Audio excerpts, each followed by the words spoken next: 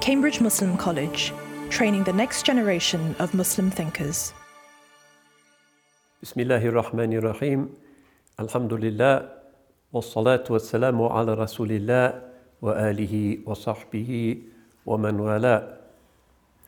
Hazreti Fakhri Alam Muhammad Mustafa ra salawat. Allahumma salli ala Sayyidina Muhammad.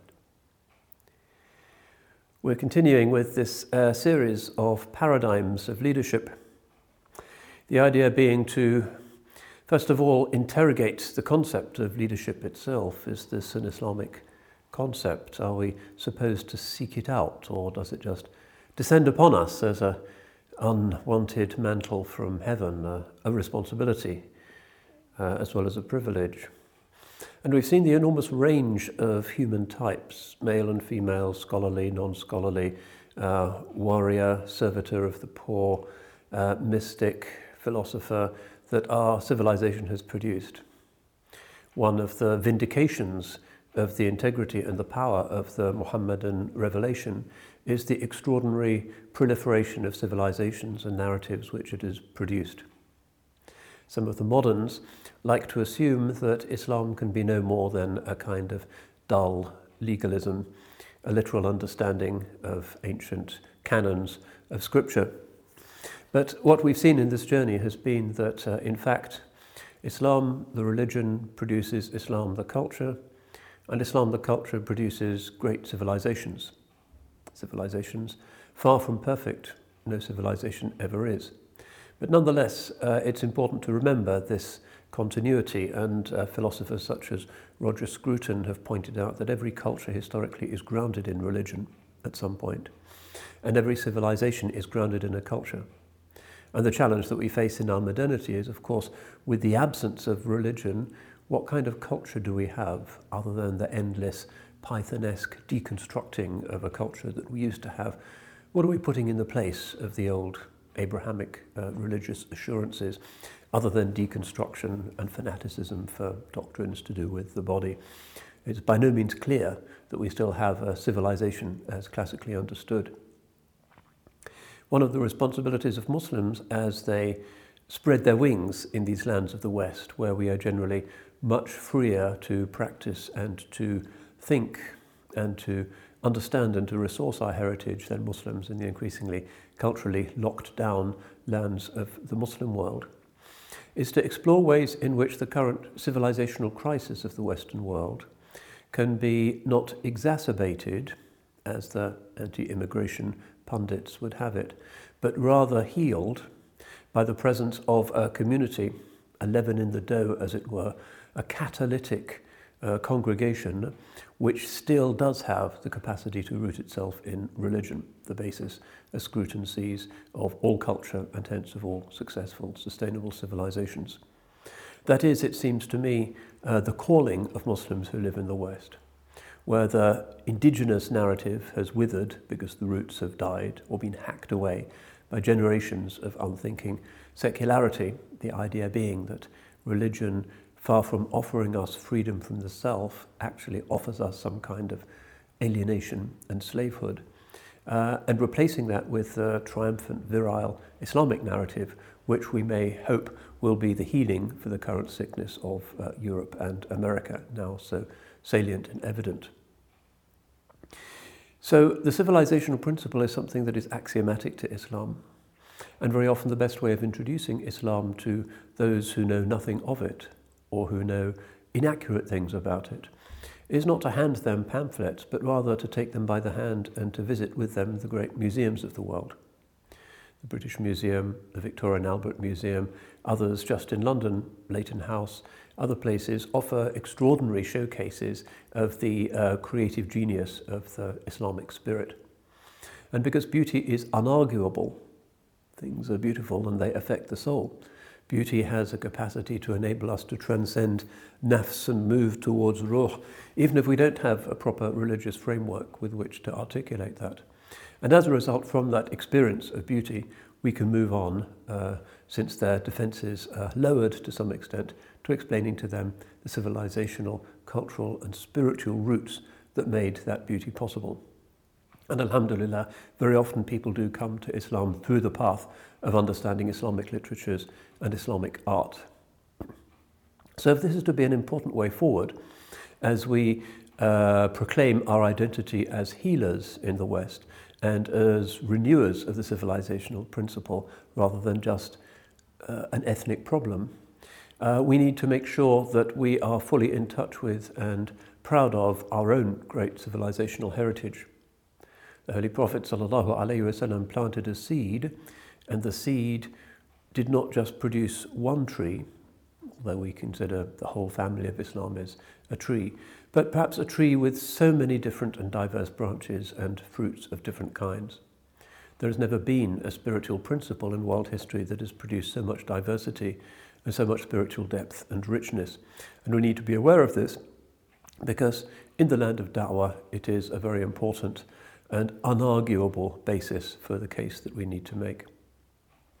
So in the course of our visit to these various paradigms, we have seen that there are figures who are heroic, figures who are brilliant scholars, figures who create the ethico-legal basis for the brilliance of Islamic civilization and the sustainability of its social vision, but also individuals who allow, as it were, the spirit to be channeled through the creative aspects of the human mind and a cumulative wealth of literary features in order to produce the world's greatest ever literature. We've reflected on the fact that the most popular poet now, even in Trump's America, is our very own Mullah Jalaluddin Rumi. That is an example of the power and the transformative reach of our literature. And evidently that is the place we need to start in order to bring our healing message, rahmatun wa shifa, to cultures that are now increasingly in pain because of the confiscation or the erasure of their own identities. So we need to be aware of the fecundity of the seed that was planted and to enjoy for ourselves the fruits that were given, because there is so much beauty and we are the people who belong in those places. Western tourists wander around the mezquita in Cordoba in amazement at its evident maturity and profundity and sheer beauty, and the alchemical transformation which it brings to the hearts even of the most callow and absent-minded photographing tourist. But the Muslim, when he or she visits that space, in addition to that transformation, has also a sense of a pertinence of belonging. So we enjoy this great privilege that we are heirs to this wonderful civilizational narrative. So the individual that I wish to visit respectfully, whose hospitality we are seeking today, is another of those extraordinary fruits and blossoms from the tree of our Muhammadan civilization, which grew particularly in Central Asia. We looked a few months ago at the figure of Khwaja Ubaidullah Ahrar, Qaddasallahu Sirrahu. We've mentioned Maulana Rumi and many others, but we need to consider that narrative, because it seems to be that narrative of all of the narratives of Islam that has been able to put down roots amongst educated readers in the West. It is one thing to visit the Blue Mosque in Istanbul and to have a spiritual high for 10 minutes. That is easy, but to sit down with a divan of one of the great Persian poets requires a higher degree of cultural commitment and interest. But these writers are those who focus on principles that are eminently universal. If they didn't, if they were of no interest to our current day pains and concerns, the books would remain untranslated or gathering dust in the shelves of university libraries. But instead, they have, as it were, gone viral and become a major cultural meme in our otherwise very profane and divided and heartless civilization. It is worth bearing in mind the fact that the seed that was planted by the Holy Prophet ﷺ was one which upheld diversity insofar as the constituent cultures of the rainbow coalition of Muslim civilizations that we see in the great ages of our faith, the triumphant times, not the defensive times. was an incorporation of and a transformation of the various languages which constituted the Ummah. We've already had occasion to reflect on the paradox of the fact that the hand of Islam touches other languages, and instead of seeing them wither away, they enter their golden age. This is the case certainly with the languages of the Turkic-speaking area, which had very little literature before Islam appeared. It's certainly the case with the languages of Sahelian Africa, Fulfulde, Hausa, Wolof, the dialects of the Tawarik.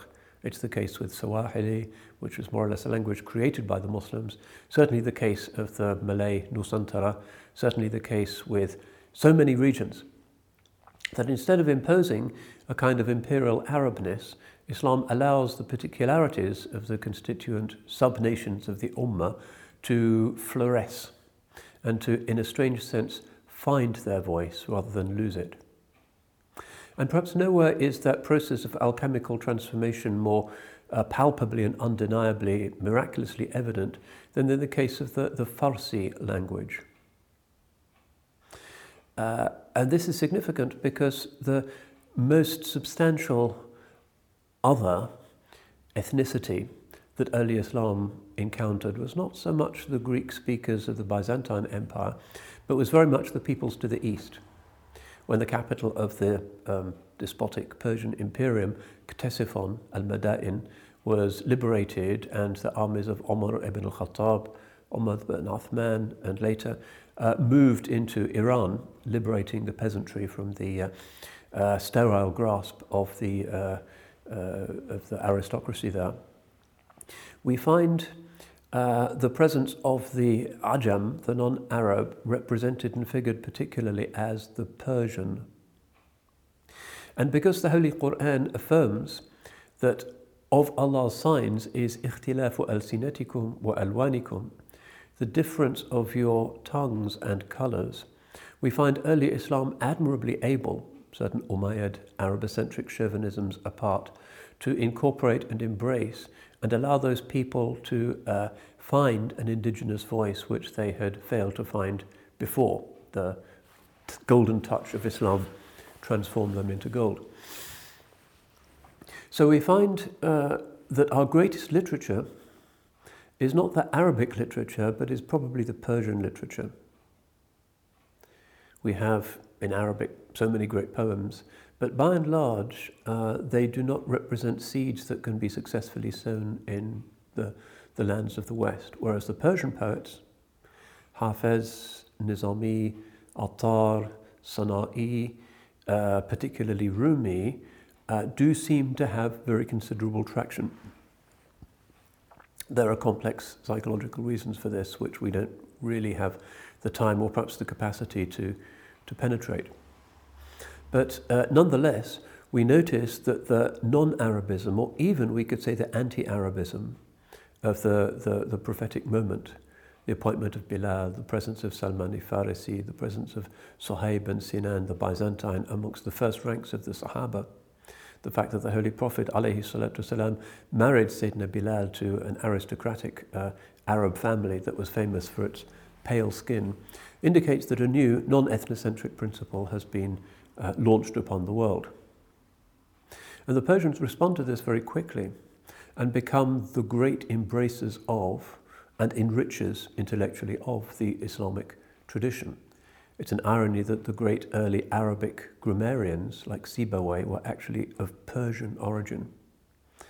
And we note that the Holy Prophet ﷺ, in a hadith that's narrated by Imam Bazzar, and which Imam al-Haythami considers to be a sound hadith, said, لو كان العلم بالثرايا لناله رجال من أهل فارس.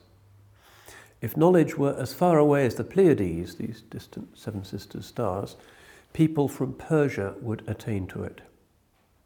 Not just a general sort of praise and respect for the Persian people in this sound hadith, but also taken, at least by our Hanafi brothers, to be a specific foretelling of the appearance of Imam Abu Hanifa, Nu'man bin Thabit, radiyallahu anh, the eponymous founder of the largest of all of the ethico-legal schools of classical Islamic civilization, a Persian, not an Arab. even though this is an early period, and most of the Persians at this time are still not Muslim.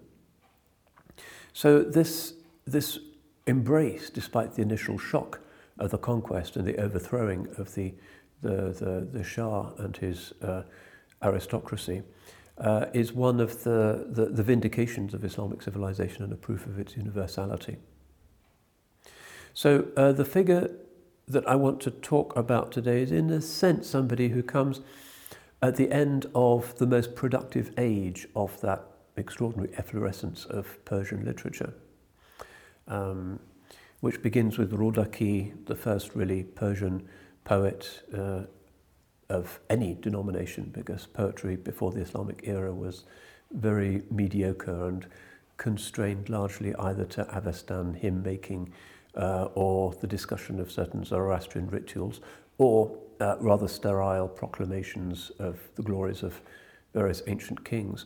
But with the appearance of Islam, we find, as it were, the democratization of culture, because the hierarchies of the Zoroastrian and Mazdaean order were overthrown, and the democratization, of course, of all of the arts, because the great art of the ancients in Iran had been basically temples and mausoleums and various forms of glorifying the monarch, whereas the appearance of the masjid, the mosque where everybody could equally enter and worship together, was the place where the great creative architectural genius of the land was subsequently expressed. So a popularization, a democratization, and the indigenization of Islam in the language is a very important part of this.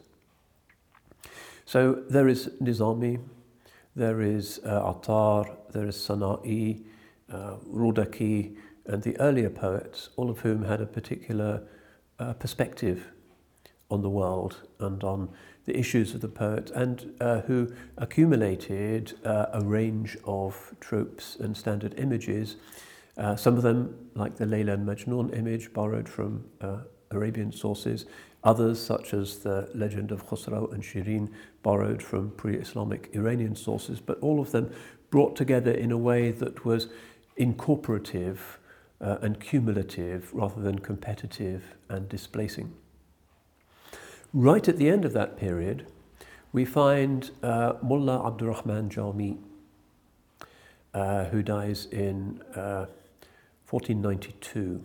That's a very significant year, isn't it? The loss of Granada, far to the west, the crossing of the Atlantic, the beginning of the ethnic cleansing of the Americas, the beginning of modernity in a certain way, is when the last of the great Golden Age Persian poets breathes his last. And this is the individual that I wish to speak about today. And because there's not really much point talking about the life and times of a poet without really diving into his literary output, we will be looking particularly towards the end at one or two of his longer poems, just to breathe some of the fragrance of his verse, despite the inevitable impoverishments and displacements that occur when a work is transposed and translated and moved into the aesthetic and semantic landscape of a very different kind of language and linguistic universe. But the transposition can work. And we've already had occasion to reflect on the enormous transformative power of Islamic civilization on Western culture. And very often, the usual Orientalist narrative is that, the Muslims transmitted Greek philosophy and science to the West. Well, they did more than that, because Avicenna did more than just copy things out, but massively augmented those arguments, and the same with Ibn Rushd's reception of Aristotle. They were not just porters and postmen, they were inhabitors and enrichers of that tradition as well.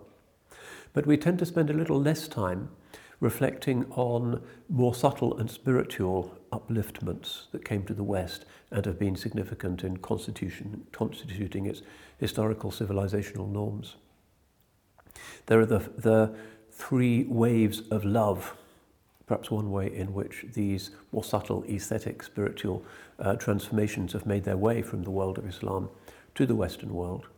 The first being the transformation of the kind of love poetry which we saw when we were dealing with Sayyidah Sukaina bint al-Hussein, one of our earlier lecturers, and we noticed how early Islam represented this extraordinary efflorescence of love poetry, and how William Chittick and others see Islam as quintessentially the religion of love, and how that through the troubadours and the traditions of courtly love came from Muslim Spain and Provence into Europe and triggered the idea of the romantic as part of the legendary imaginary of Western Europe. And then the second wave of love comes about when from the time of the Renaissance onwards, when Sufi texts and Persian texts in particular are rendered into European languages, and Europeans start to appreciate the possibility of a form of religion that is not about flagellant monks and a denial of the world, but an embracing of the world and a kind of sacramental love, so that celibacy and the renunciation of the world is not the only path to God, but there is a way of reaching God by going through the world rather than around it. And the third wave, which is still incipient, which represents the extraordinary meme of the poetry, particularly of Maulana Rumi in the Western world, and the refreshing of a tired and materialistic civilization with Nasa'im al-Mahabba, with the fresh winds of love. But it's the second wave that is represented by Mullah Abdul-Rahman Jami, some of whose poems have gone into European languages, although they operate, it's fair to say, in a minor key when compared to the extraordinary palpitations that the soul of Rumi has brought to the Western heart. So Maulana Abdul-Rahman Jami, known in the Muslim poetic world as Khatam al-Shu'ara, the seal of the poets. A term which means not just kind of the best, the one who is summative, who brings everything together and does it in a way that is more masterful than his predecessors, but also a somewhat wistful acknowledgement of the fact that only 7 or 8 years after his death, everything is going to change in his Persian world. And you have the Safavid revolution from 1502 onwards, Shah Ismail Safavi with his very strange incarnationist sense of Shi'ism and the steady liquidation of the Sunni consensus and balance in the traditional Iranian world. Granted that Mullah Jami spends most of his creative life in Herat, which is nowadays in Afghanistan, and continues to have a very large Sunni population, some way from the Safavid capital, which is far to the west in Tabriz. But still, it is interesting to reflect on the fact that this extraordinary silsila or chain of brilliant Persian poets, once the country falls into the grip of the Safavids, seems to kind of come quite precipitately to an end. A number of explanations have been offered of this and we might want to speculate, but that's a little bit outside our purview today. So let's acquaint ourselves first of all with the events of his life.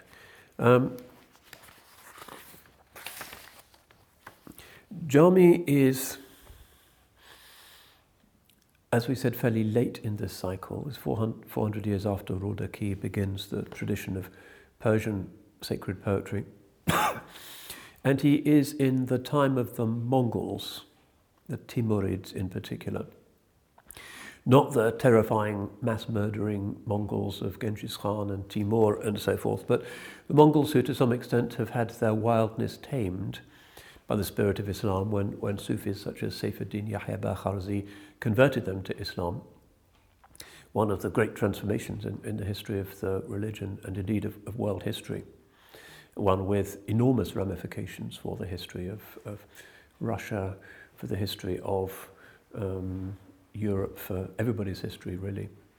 Russian history begins with the 1320, the Battle of Kulikovo, which is when the Mongol Muslims of the Golden Horde are defeated and Russia really begins. So Jami is coming towards the end of this period and is born, as you might guess from his name, in a place called Jam, which is a small town in Khorasan. There's two big areas that are kind of close to each other, which are enormously productive, perhaps more productive culturally and in a scholarly way than anywhere else in the Islamic world for centuries. There is Khorasan, which is roughly that area, a few hundred miles either side of the place where the border between the old Soviet Central Asia, Tajikistan, meets with Afghanistan and Iran.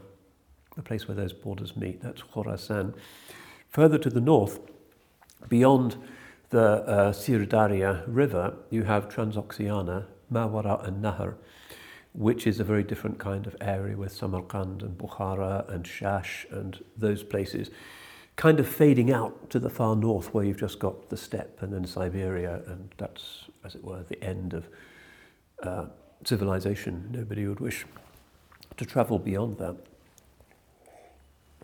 So Mullah Jami is a Khorasani. Sometimes you find him called Dashti because his father was from a place somewhat further to the west called Dasht, but usually Mullah al-Rahman Jami is how we know him. And indeed, he does give us a poem. Quite often we get biographical snippets in his enormous, gigantic, oceanic poetic output. So he says, Mevlidim Jam Varashhay Ghalamam, Jur'ay Jam Sheikh al-Islami Ast, La Jarama Dar Jarida Ash'ar, Bido Ma'na Takhallusi Jami Ast. I was born in Jam, and the drops that fall from my pen are gulpings from the chalice of Sheikh al-Islam. What he means here is that in the place called Jami is actually named after somebody called Sheikh Ahmed Namiqi Jami, who was buried in the town of Jam about 2 centuries earlier. Jandapil, he was called the Raging Elephant. That was the name of this saint because of his strength, and he's left 1 or 2 works of poetry, but his tomb was there, and it seems that Mullah Jami had a particular attraction to the fragrance that the Sheikh had left. Certainly, La Jarama Dar Jarida Ash'ar, in the register of poetry, my pen name is Jami with both meanings. In other words, well, it's kind of 3 meanings really, because Jam is the place where he's from, so he's Jami. But also there's Sheikh al-Islam Jam, who's located there, so he has that attachment. But also Jam in the Persian language means like a chalice, a grail, a cup from which you drink the wine of love. And so that's the kind of play on words that he would like. He is from this town. We know a lot about his life, partly because he does talk about himself and partly because his disciple Abdul Ghaffur al-Lari and others write about him quite extensively. He's very much at the centre of the literary milieu in his world, and his biography is pretty well known compared to some of the other paradigms of leadership that we have investigated. And towards the end of his life, he writes in poetry, of course, his autobiography, Rashhay Bal Bisharhi Hal, the sprinklings of the mind, where he talks about his family. And it's an interesting feature of him, and perhaps an indication of his Sufi nature, that even though he quite often participates in social gatherings where people are endlessly reciting lists of their ancestors and their family trees, particularly their Ahl al-Bayt, he doesn't really do that. But he does say in this poem that his ancestor was a Persian man called Hormuz, who in the time of Omar ibn al-Khattab, so this is really early, converts to Islam in Mesopotamia, in Iraq. So he must have been one of the very first Persians to convert to Islam. And this Hormuz had a son called Tawus, and his son Tawus has 2 sons, Thabit and Abdullah. Thabit is important because he becomes the father of Abu Hanifa. Abdullah becomes important because he's the grandfather of Muhammad al-Shaybani, who is Abu Hanifa's leading pupil. So there's this strongly fiqh-based orientation. And again, it's a reminder of how important these Persian converts, these Mawali, were in the formulation of early Islam. So a descendant of Muhammad al-Shaybani settles in Khorasan, and Jami's father was a certain Nizam ad-Din, who is the local judge, the Qadi of this place, Jam. His father has an influence on him. He's brought up with fiqh and with tafsir and with literature in a Persian-speaking environment. But the big influence on him, at least according to all the biographers, is that at the age of 5, he meets the great Khawaja Muhammad Parsa, who we met in the context of the life of Ubaydullah Ahrar. He dies in 1420, and he's going through the town of Jami on his way to Hajj. Not only was the Hajj in those days a place where people talked and shared poetry and shared ideas, which it isn't now. You just go to Starbucks, do your tawaf and go back home again. That's the Hajj nowadays. But back then, Makkah was a city of many madrasas, points of view, and the Haram was full of scholars with their own circle. And it was a possibility for somebody from what's now Afghanistan to meet somebody from Cordoba, the only chance they had. And this is one reason for the, the remarkable unity of traditional Islam. There was no pope to hold things together, but there was the Hajj, where people would actually meet and exchange ideas and find out who's writing what. In the days before the internet, this was enormously important in securing the coherence of the civilization, despite its colossal geographic extent. So Khawaja Muhammad Parsa, of the Naqshbandi family, a great wali, loved universally. All the people in the town come up to greet him and seek his blessings as he's passing through on the Hajj. Jami's father, Sheikh Nizamuddin, puts him on his shoulder, as fathers do, and Parsa offers him two things. He offers him a sweet, he's a child, he's 5, but also a glance, lahza, just a look. And this lahza, this look of the saint, like the prophetic glance, has the capacity to make a fundamental alchemical change in the heart of the person who is blessed by it. And this begins what really is his lifelong journey, which is very emphatically within the Naqshbandiyya. He's not one of those tariqah people who have different affiliations. He's Naqshbandi through and through. He's one of the great writers, maybe the greatest poet of the Naqshbandiyya, this great Central Asian Bukharan tradition. So at the age of about 13, his family up sticks and leave Jam and go to Herat, which is slightly to the east. It's now in Afghanistan, of course. Maybe because he was obviously very promising, they wanted to improve the boy's education. And he joins the Nizamiya College in Herat. And then another madrasa called Madrasa Dilkash. He's always looking for the best teachers because he's so quick already. Studies with somebody called Mullah Junaid Usuli, and has a very strong Arabic focus. It's important to remember that even though he's one of the great Persian poets, he also really knows his Arabic. And when he bursts into Arabic, sometimes in his divans, it's really good Arabic. And indeed, he writes a book on Arabic grammar, as we'll see. He is taught kalam by one of the disciples of Imam at-Taftazani, one of the great kalam authors of the age. And later on, this is going to bear fruit, and we'll have reason to discuss Jami's complicated and complex relationship to kalam. This is always one of the creative tensions in Islamic civilization, the way of the heart and the way of the mind. The way of the heart is very much the Naqshbandi thing. Naqshband means carving on the heart. That's where religion reposes, experience, dhawq. But the mind also has the right to understand, and it is in the mind and in the realm of logic that one can refute error. Both of these things have to be represented in the civilization. But generally, certainly from his earliest days, from the time of his meeting with the gaze of Khawaja Muhammad Parsa, Mullah Jami is on the heart side of things.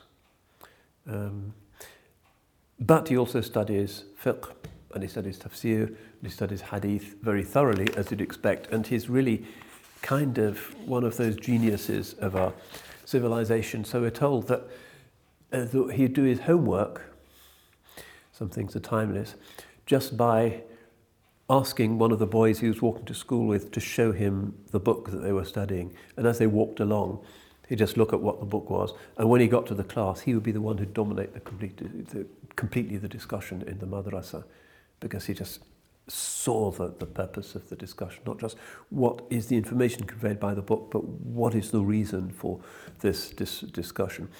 So he studies even some things that we'd call secular studies. There's somebody in Herat, in the region at the time, called Qadizadeh, Rumi, who comes from the Ottoman court. And there's a very strong connection, as you can understand, the Naqshbandi connection. The Khorasan is really the spiritual homeland of the Ottomans, just the Turks have come to Europe from Central Asia, so also the Naqshbandi sheikhs, and of course Mullah Rumi goes from Balkh and settles in Konya. The Ottoman axis, the Ottoman pedigree is to the east rather than to the Arab lands in the south.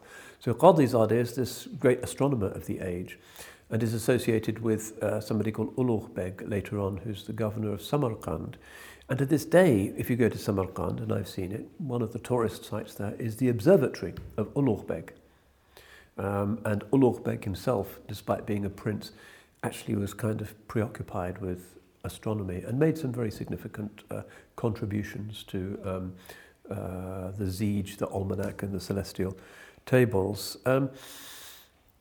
So he goes to Samarkand, which is the capital of the Timurid Empire, one of the few towns that the Mongols had not completely flattened. And associates with Ulugh Beg. Well, Qadizadeh is looking after this observatory, and there's various debates, and Mullah Jami is already clearly the great scholar of the time. Then after about 15 years, he goes back to Herat. Okay, he's in his 20s now. Why does he go back?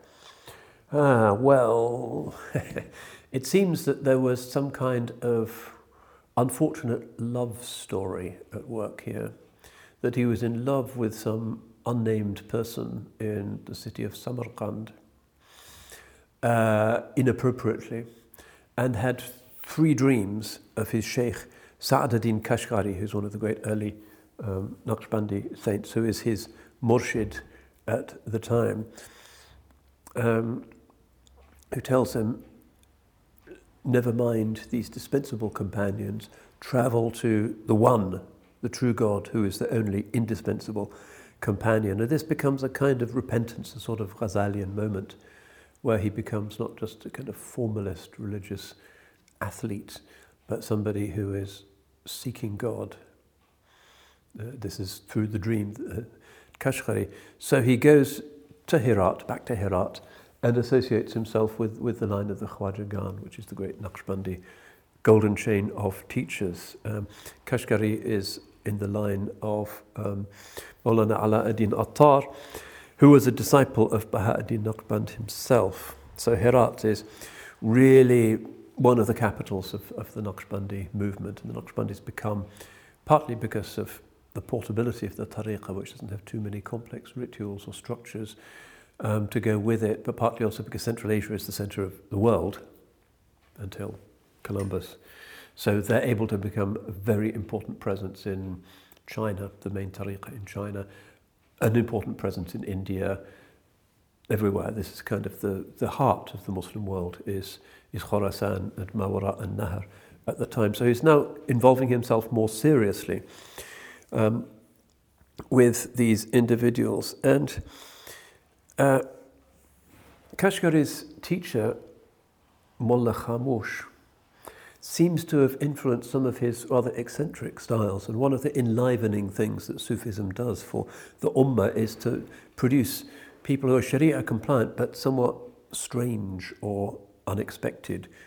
So Kashgari, whose job it was to give a talk before and after each one of the 5 daily prayers in the main mosque of Herat, would sometimes during his talk fall silent, and it was look as if he'd fallen asleep, but he hadn't.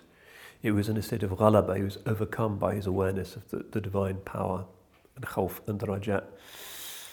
So that's why he's called Khamosh. Khamosh means silent. Khamosh bashtu azranj goft. So Kashgari is Jami's sheikh, but really quite unlike him. And it's Kashgari who really puts him through the necessary ordeals that are required if people are to transcend mere youthful exuberance and ego. So there are periods of silence, periods of fasting, periods of austerity, periods of retreat, khalwa. And as he goes through this process, in a fairly characteristic Naqshbandi Central Asian way, he says, kalam and logic are all very well, but they're not really a decisive path to God. The decisive path to God is for your heart to be opened to the divine nearness. And a lot of the ulama in Herat are not really happy hearing their prized discipline, kalam, kind of not abolished but downgraded by Mullah Jami. And he gets unpopular in a certain sense. 4 years later, Kashgari dies, is buried in Herat, and 30 years later or something, that's where Mullah Jami is going to be buried as well. So he's his great teacher. And later on, Mullah Jami goes on to marry Kashgari's granddaughter. It's quite common in the tariqah world for the daughter or the granddaughter to marry somebody who is then regarded as being the one who carries the torch for the tariqah. And she becomes his only wife. We know that he has 4 children, 3 of whom die pretty young. And some of his most heartfelt poetry, actually, some of the elegiac masterpieces of the Persian language, are laments that he produces, rathat, for the death of his babies. One of them, Safiya ad-Din, who died after only a few days, I think, produced a elegy, which is really one of the masterpieces of Persian poetry, still a tearjerker to this day. The only one of his boys who survives is Diya ad-Din, who goes on to become pretty close to him, and for whom he wrote at least one book, Al-Fawaid al-Diya'iyya, the Diya'i benefits, which is a commentary on Ibn al-Hajib's great Arabic grammar work. So thanks, Dad, for this big grammar book. That's what he does for his son. He's making sure that he gets a proper education. Also present in this Naqshbandi world is Khwaja Ubaidullah Ahrar, whom we've already met, who is in Samarkand. Khwaja Ahrar had the famous dream when he was a child of the Holy Prophet, who asked him to carry him. Ahrar would carry the Holy Prophet up a mountain, and was told at the end of this that you will be strong. And Ahrar is one of the Naqshbandis who really uphold the traditional Naqshbandi attitude to the state. Remember, they're in this world of the Mongols, maybe superficially Islamized, maybe very brutal. Always when the Sultan dies, there's a catastrophic civil war between the sons who are all trying to kill each other. They're pretty rough. And the Naqshbandi tradition is always, you engage with politics in order to counsel the king to support the destitute and the poor, and that should be an important feature of every Naqshbandi khutbah. So Ahrar becomes a friend of Jami, visits his home. Jami is living outside the city of Herat in a kind of distant rural suburb, Khayabani-Jan. And there's no disciple-pupil relationship here. Instead, it's irshad wa istirshad. They're guiding each other and seeking guidance from each other. It's a particular kind of spiritual fellowship where the conversation is all about deen, where they're just learning what they don't have from the other person. But they also discuss worldly things. The Naqshbandis also have a famous interest in irrigation. So they discuss ways of improving the irrigation system of the Herat area. This is Central Asia. Okay, so snow in the winter, complete parched, rainless summers. Irrigation is really important because summer is when the crops grow and are harvested. So to this day, the people of the Herat region and other parts of Afghanistan, Persian speakers, still make reference to Mullah Jami's book on irrigation technique because it's so effective and so based on his understanding of what was appropriate in that area. And there's canals and irrigation systems dug in the region of Mazar Sharif, Herat, Balkh, which are from that Naqshbandi concern to make the desert bloom. He is writing poetry which is a mixture of Naqshbandi austere counsels and the effusive, love-based tradition that is now time-honoured in the Farsi literary tradition. So one of the first that he writes is Tuhfat al-Ahrar, Tuhfe Ahrar, a gift to Mullah Ubaidullah Ahrar, which is a Masnavi, which is essentially an extended spiritual epic. So he's associating with these people. He's also very close to somebody who leaves an even bigger impact on the literature, which is Ali Shir Nevai.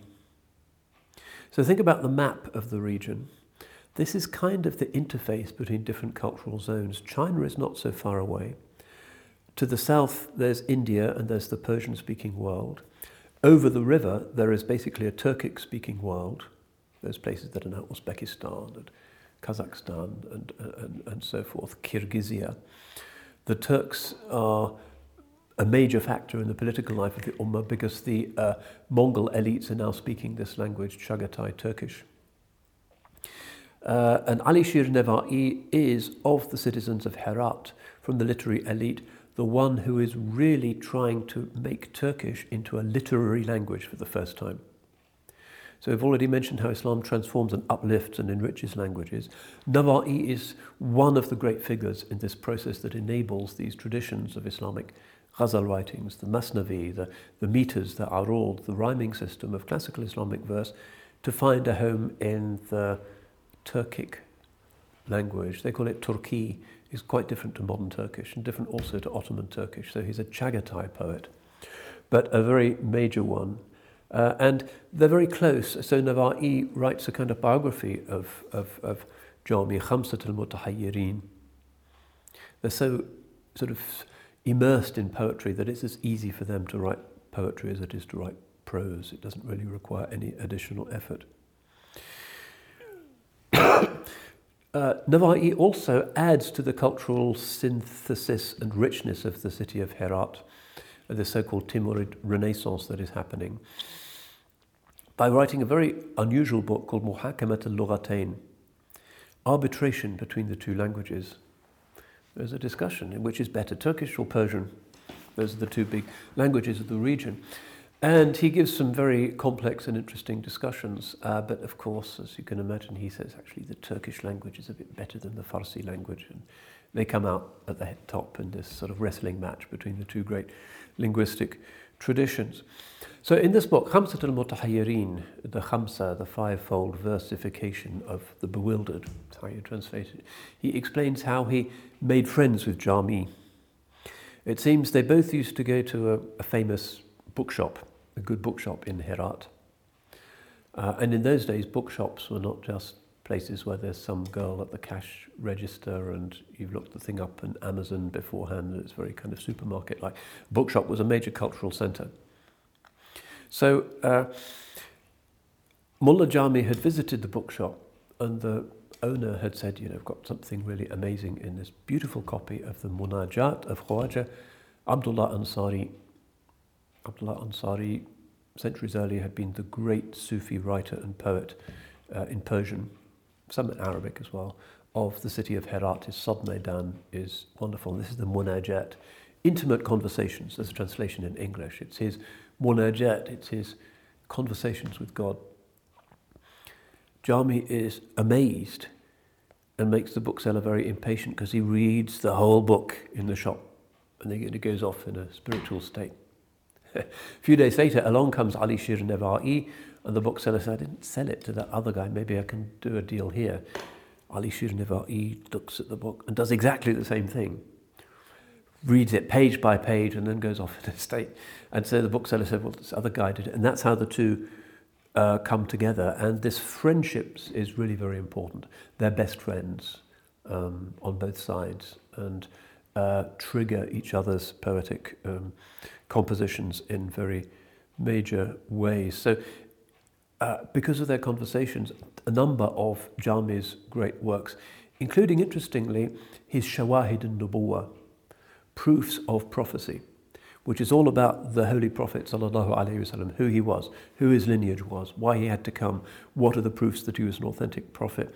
One of the great works in Islamic literature on that subject is actually triggered by his friendship with Nevai and some of the discussions that they'd had on the subject.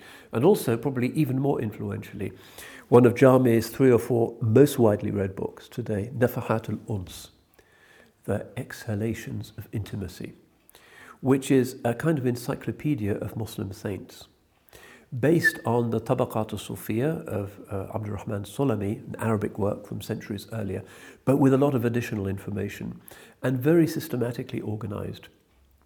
And this becomes one of the great sources of information that we have. And he includes also, which is a bit unconventional, people who are still alive while the book was being composed. And it's the most useful source of information we have for the history of the early Naqshbandiyya. His disciple, Abdul Ghafur al-Lari, after Jami dies, adds one further chapter, which is, of course, the life of Mullah Jami, which is one of our big sources of information, showing him very much in his kind of holy dimension as the perfect Naqshi sage. After Jami dies, also, Ali Shir Nawa'i, gesture of respect perhaps to his dead friend, translates it into his language, Chagatai Turkish, and this is Nasa'im al-Mawadda, the breezes of love.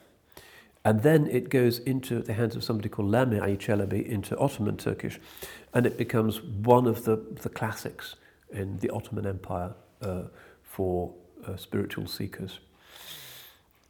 And this seems to be one of the aspects of their friendship. Jami, for instance, once wrote a versified commentary on 40 famous hadith, Chil hadith, shows it to his friend Nawa'i on one of his visits. Nawa'i really likes it and translates it, also in verse, into Turkish. Now, one of the interesting signs of the universality of Islam is that even though the original meters, the urud, the qafiyah of ancient Arabic, which is pre-Islamic, it's the odes of the Jahili poets, Imru al-Qais and so forth, which are important to Islamic civilization, but broadened, particularly in Muslim Spain, is that it really does presuppose the long and the short vowels of the Arabic language. But then it becomes the basis for Persian poetry, and as we know, Persian poetry is this literary miracle, and very natural and flowing Persian it is too. And Turkish, which is even more different with 8 vowels minimum and all kinds of other things that it has to do in the positioning of the verb, also turns into a great vehicle for the Turkish heritage. But translating Farsi verse into good Turkish verse is not a straightforward thing, because the syntax is completely different. The place of the verb, for instance, the word order, case endings, it's different. So this seems to be a kind of idyllic friendship. Jami is receiving quite a lot of cash at the time because people love his poetry and they make benefactions to him. He's living in this suburb. He has people like Nawa'i coming to visit him, Khwaja Ubaidullah Ahrar, the kind of religious elite, the great scholars are meeting in his house. But it's still the Timurid Empire. These are the descendants of Genghis Khan. These are boys who are brought up to the arts of war. These are polo-playing samurai warrior types without much mercy. There is the Timurid fratricidal tradition, which to traditional Muslims seemed outrageous. Whenever the Sultan dies, the sons all try and kill each other, which becomes a problem later on in the Ottoman Empire as well, and has various not very satisfactory ways of resolving it. But in the year 1470, somebody called Hussein Baiqara takes over as ruler of the region. And he becomes another person who is in this literary circle. Hussein Baiqara, and there's great buildings which he created in Central Asia which are still there, is not really particularly into religion so much, but he does love poetry. Just as Ulugh Beg was preoccupied with astronomical tables, Baiqara's thing is poetry and getting poets around him. And Jami's purpose always is the Naqshbandi thing, that you don't flee from the rulers so much as try and get into their affections, and wherever you can, provide some kind of advice so that they will mend their ways. So there are very tactful poems attributed to Mullah Jami about how sultans really shouldn't drink, that sort of thing. So this is something that Jami says. Closeness to kings, as is well known to the intelligent and enlightened, is the best means to attaining goals of dunya and deen, further perfection of inner and outer happiness. It makes possible help for the unfortunate and eases intercession on behalf of the wretched. The rulers know that the prayers of the saints are important and know that the love of the saints is important to the masses, and therefore when the saint comes to the ruler and says, you should let that person out of prison, or you shouldn't have punished him for giving that khutbah, or you should do something about those starving people at the city gate, the ruler is likely to take that seriously and will clap his hand, and a bag of gold will be directed to those ends. And this is historically one of the important aspects of the Naqshbandiya. And also the Zayniyah, which is a tariqah that's also active in Herat at the time, of Zainuddin Khafi, who was active at the time. So important to recognize this in terms of the paradigm of leadership idea, that there can be a justification for sitting around with the Sultan if by being his boon companion you can then put in a good word for the needy. So here, for instance, Jami writes this letter about kind of street gangs. If it be appropriate, convey the following to His Majesty, the generous and just, Mufsili Adil, that perchance he may give some thought to the state of the Muslims. A gang of ruffians and reprobates recruited from foot soldiers, farriers and so forth have gained complete control of the city, and much blood has been shed without anyone calling them to account. Last night a group of them entered a mazar where the poor reside and inflicted multiple sword blows on one of them, so that he is now on his deathbed. It's true that a message has gone out that merchants are not to be harassed, and some of them have begun to trickle back into the city, and so on. No limits are observed. Great sums are extorted on the slightest pretext. From all this, nothing but ill repute will accrue to those in attendance on His Majesty. May Allah prolong His justice and beneficence. In short, nobody gives any thought to the state of the Muslims. Everyone is after his own gain. So that's one of Jami's letters. And this, incidentally, is in the best book that we have on Mullah Jami, which is by Hamid Algar. Jami, Makers of Islamic Civilization, which I can strongly recommend. So that's an example of what these sheikhs saw as being the point of hanging out and swapping verses with these sultans.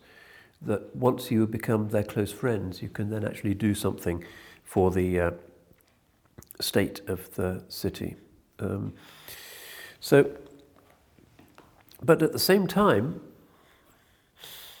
while he's hanging out with the sultan, he is not really doing much teaching, and is not really a kind of sheikh in the traditional understanding of a sheikh with lots of disciples around him. In fact, his own temperament is very much to prefer solitude, and even if he's with the crowd, it's the Naqshbandi asl principle of khalwat dar anjuman, solitude in the crowd. So here's another poem in Algar's really useful book. It's not academic at all, it's quite accessible. So this is from his Masnavi Silsilat al-Dhahab. Make of your home a place of seclusion, sit facing the wall of retreat. Bind your heart solely to God, sever your mind from all thought of men. Stand vigilantly at the gate of your heart, let none of your breaths be taken in vain.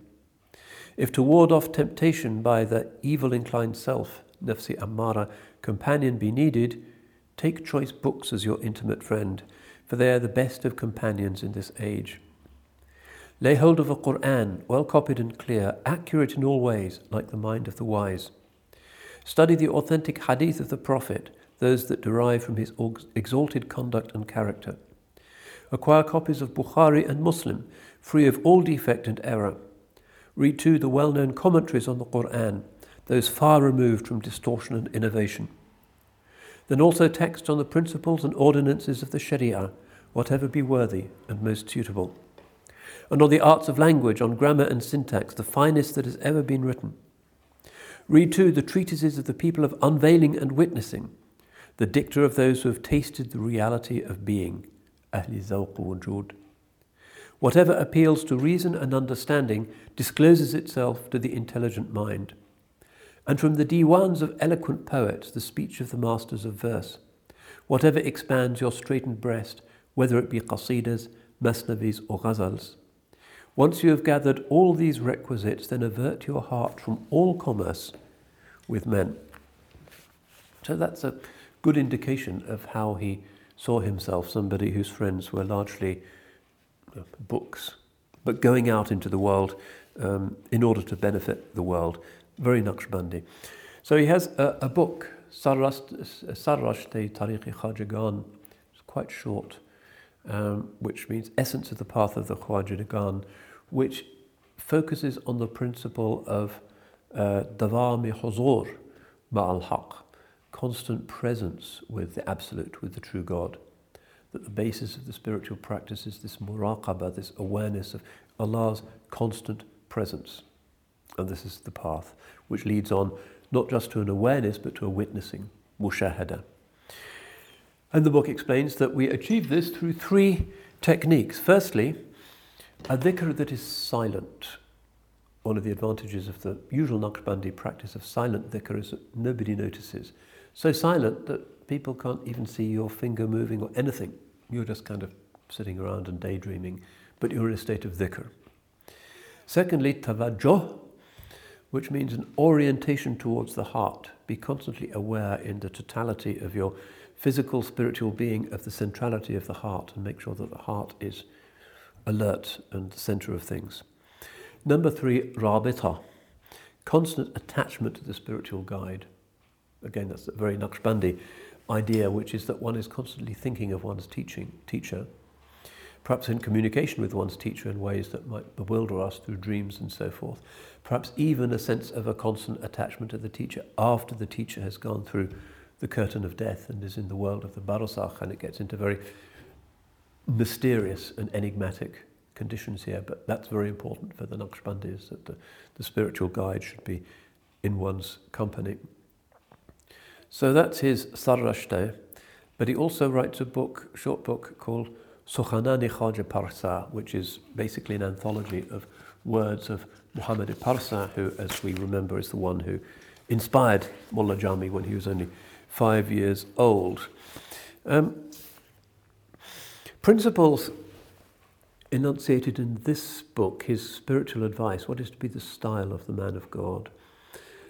Very important is concern for the poor. Remember Baha'u'ddin Naqshband's initiation, his service to the poor. It can be quite intense sometimes. Number two, counselling the rulers. Don't just let them get away with it, but speak out.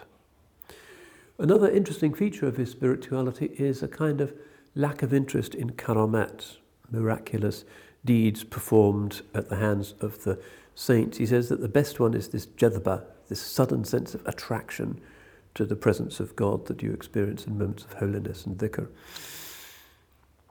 In this book, Sukhanan, but also elsewhere, he indicates that despite the preference for silent dhikr, one should not be with some of the strict Naqshbandis who say that's the only form of dhikr, but there can also be a vocal dhikr which can affect what he calls the quwwa mutakhayyala, which is the imagination within us, that there is a certain spiritual benefit that comes about when we are actually resonating with the word of God rather than it just operating within.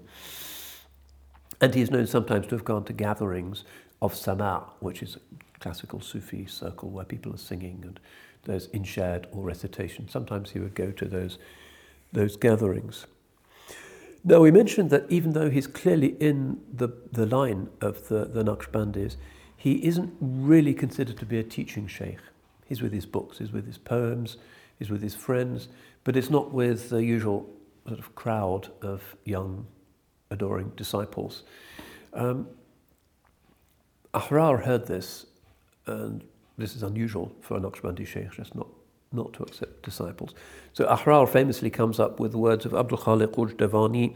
It's one of the great early figures in the line of the Naqshbandiya, and the town of Ujdavan in Uzbekistan is still built around his mazar, which is an amazingly beautiful place. Abdul Khaliq Ujdavani.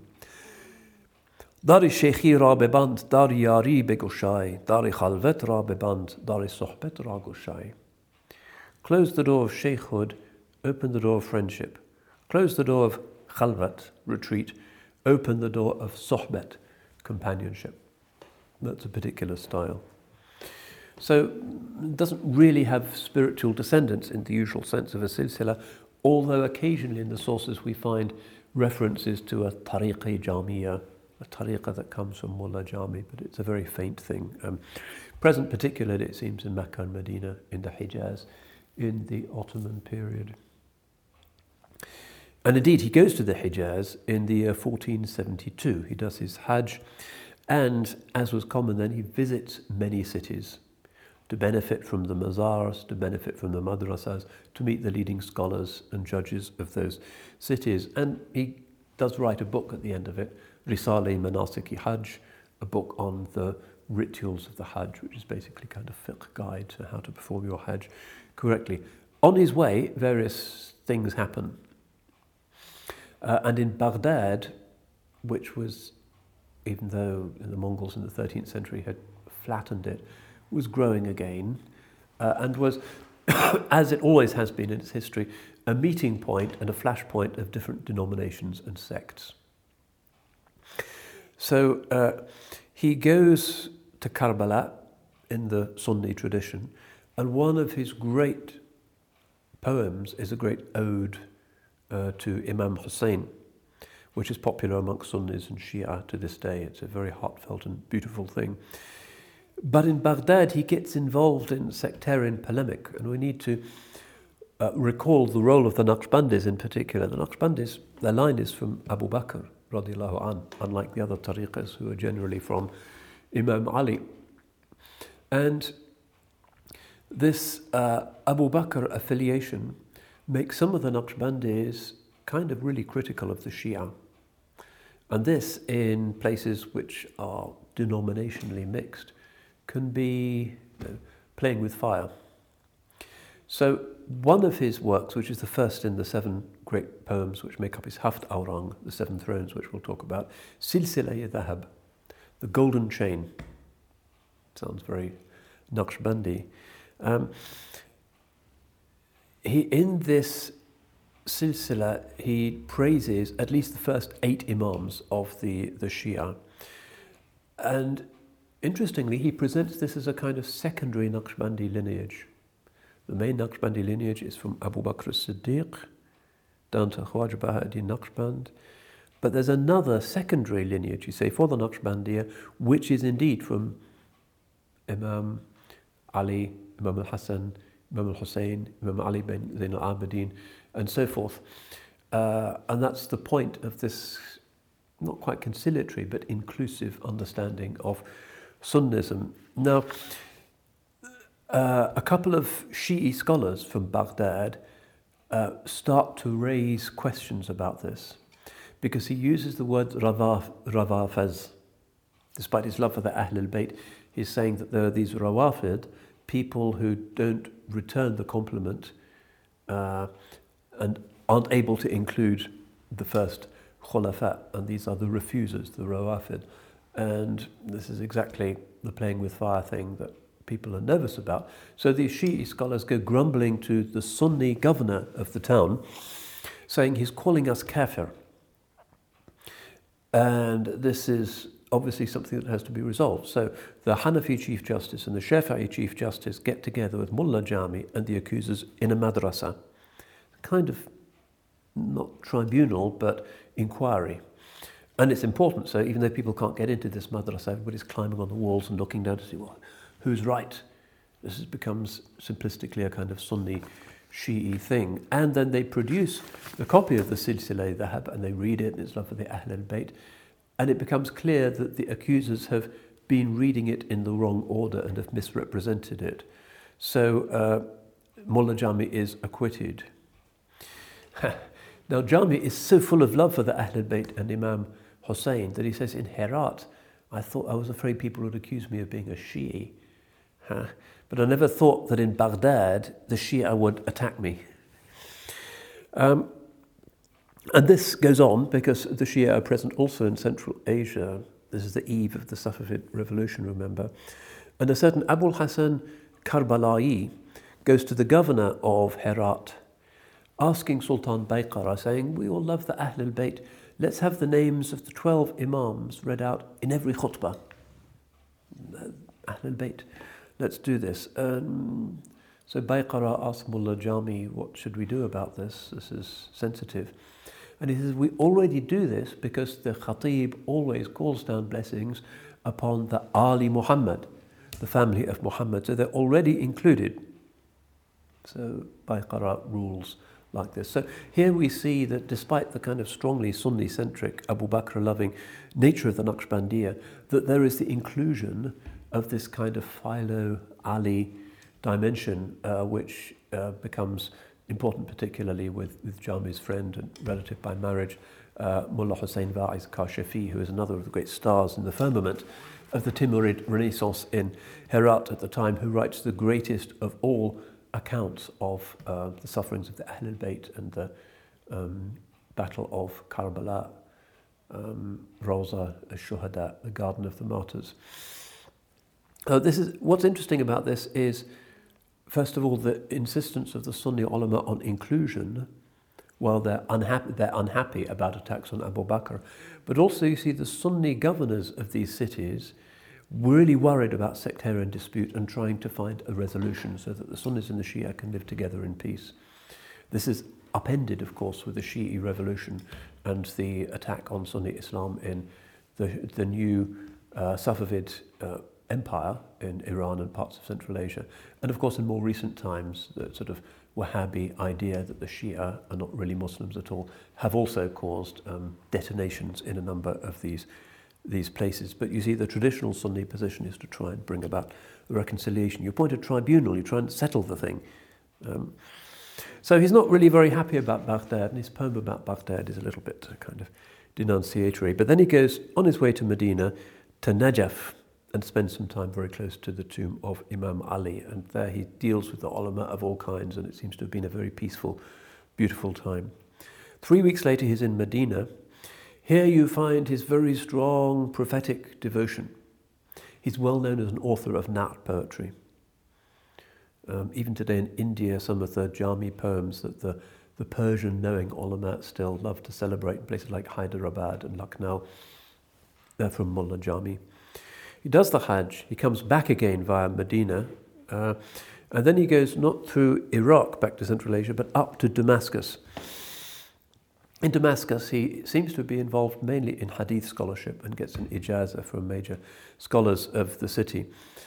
Then another political problem comes in that Sultan Mehmed the Conqueror in Istanbul, who has this big new city and he wants to fill it with scholars, sends a delegation to meet him. The delegation has, 1,000 gold coins and the promise of 100,000 if he'll only agree to change his travel plans and go and settle in Istanbul to be another jewel in the crown of the new Ottoman realm. And Jami doesn't want to do this. He likes Sultan Mehmed Fatih and they have a correspondence. And of course some Ottoman ulama are present in Central Asia, as with Qadi Zadeh, the astronomer, as we saw. So his policy is, he doesn't want to annoy the Sultan, but he makes sure that he accelerates his journey so that he's one step ahead of this delegation. And finally he gets over the border, he gets to Tabriz, capital of Iran, and meets Sultan Uzun Hassan, who is head of the Akkoyunlu, the White Sheep Turkoman, so the main dynasty controlling Iran and making it a kind of inclusive Sunni Shi'i environment at the time. And in the year 1474, after about 18 months of travels, he's back in Herat. Of course, these are his outward movements. What we remember him for primarily is the poetry, and sometime around now he's writing his Baharistan, his Abode of Spring, which seems to be dedicated to Sultan Hussein Bayqara, but also has something to do with his son, because it's a kind of instructive work. Rawdat al-Akhyar wa Tuhfat al-Abrar, it's called. And the Baharistan, which is still very popular, is explicitly inspired by Sa'di's Gulistan, the Rose Garden, and is a kind of didactic poem full of stories to improve the young, divided into 8 gardens, rather like the Gulistan. Garden number 1, words of the saints. Number 2, wisdom of the sages. Number 3, justice and government. Number 4, generosity and nobility. Number 5, love. Number 6, jokes. Number 7, how to write good poetry, with lots of examples. Number 8, animal stories and fables. So his fame as a poet continues to accumulate. He's writing his divan, or his various divans, but these are expanding, and there's different recensions dedicated to different rulers, and it's only towards the end of his life that he finally tries to create a definitive version of his own poetic works. Another interesting event with possible sectarian ramifications happens in 1480, when there is the discovery of the tomb of Imam Ali, or some relic of Imam Ali, at this town that becomes known as Mazar-e-Sharif in Afghanistan. Lots of the scholars have dreams. There are various auspicious signs to indicate that this is indeed present. And this becomes a flashpoint, but also, because it's under this Sunni dynasty, an example of how the great love of the Ahlul Bayt amongst the Sunni leadership is actually tending to defuse these Sunni-Shi'i tensions and show that they're real, but they're not really necessary. So he continues to write poetry, and basically we have 3 divans, and he gives each of them a title, and the first one is much longer than the later 2. The first one he calls Fatihat al-Shabab, the opening of youth. And the idea is that these are 3 divans arranged according to at which point in his life he composed them. And then the second divan is Wasitat al-Aqd, the middle of the course of life. And the third one, Khatimat al-Hayat, the ceiling or the end of life. So this is divan, ghazals and so forth in that poetic form. And these again are some of the great jewels of Persian literature, and full of interesting contemporary and autobiographical allusions. They're not stereotypical by any means, despite the view of some Orientalists. But more famous than this, and the great masterpiece, his great gift to Islamic literature, and the melter and the delighter of so many hearts historically to this day, is his book Haft Aurang. Haft Aurang means the 7 thrones, because it's a huge piece of work, but it's divided into 7 mathnavis. Rumi has his mathnavi, he has 7 mathnavis, which are rhyming couplets. So the first half and the second half of each line will rhyme. Haft Aurang, 7 thrones, but it's also a name in Persian for the 7 big stars of the Great Bear, so it's kind of a constellation. And this is a book which was so cherished and honoured that some of the most beautiful illuminated Islamic manuscripts are actually of the Haft Aurang. Some of the treasures in the British Library and the Library of Congress, this incredible jewel-like thing with illustrations and gold leaf, dazzling. So a couple of years ago, I was at a conference at the University of Tartu, the Gustavian University of Tartu, which is in Estonia, just a few miles from the Russian border. But it's a major university and had a significant 400-year history, largely at the hands of local Livonian German scholars, but there were Orientalists there.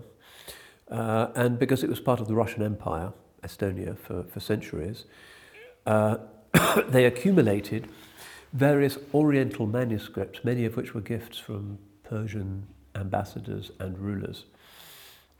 So they take you into this library. And the city of Tartu, because it's kind of the boundary really between the Lutheran world and the Orthodox world, has been smashed and destroyed so many times. The famous battle with the Teutonic Knights, which was the easternmost expansion of medieval German crusades, is very close. Pskov is really not so far away. It's very close to Russia, but it's very Germanic in its feel. And smashed, destroyed, Sovietized, Nazified, de-Judaized, bombed by the Red Army, smashed. It's kind of been through every conceivable catastrophe because it's right at the boundaries between Western Europe and the Russian thing. Somehow, these manuscripts survived. and they take you into the library and they open up these amazing boxes, and of course you have to put on white gloves, and it's all very strict because these are really precious things worth millions. And the jewel in their crown is this miracle book, the Haft Aurang of Mullah Jami. And each page you turn and the thing, as it were, comes to light. And you can see the incredible brilliance of the manuscript writing and the beautiful ta'liq script. And it's one of the most beautiful books in the world. And alhamdulillah, it survived there. It was a gift from a Persian ruler to the court of the Tsars at Petersburg, and ended up, after many adventures, in the university library at Tartu. So this is a very special book for the Muslims, the Seven Thrones. Each of these masnavis is on a very different kind of subject, and he worked over it and reworked it many times until he produced the final version. The first is the Silsilat al-Dhahab, the golden chain, which we already mentioned in terms of the polemic in Baghdad, which seems to build on this idea that there is an Ahl al-Bayt initiation for the Naqshbandiyya. But it really is a kind of psychological treatment of love and types of love. Remember Chittick's view that if you look at the literature of Islam, you can see Islam is a religion of love. That's the best way of describing it. So the psychology of love, what is it to fall in love? What is the difference between profane and holy love? What is the meaning of beauty? That's in the Silsilat al-Dhahab. The second one, also a love story, which is the Salaman and Absal. Now this was translated into English in the mid-19th century, Salaman and Absal, by Edward Fitzgerald, who also went on to do the translation for Omar Khayyam, that went on to become a Victorian and Edwardian literary sensation, part of this, one of these waves of love.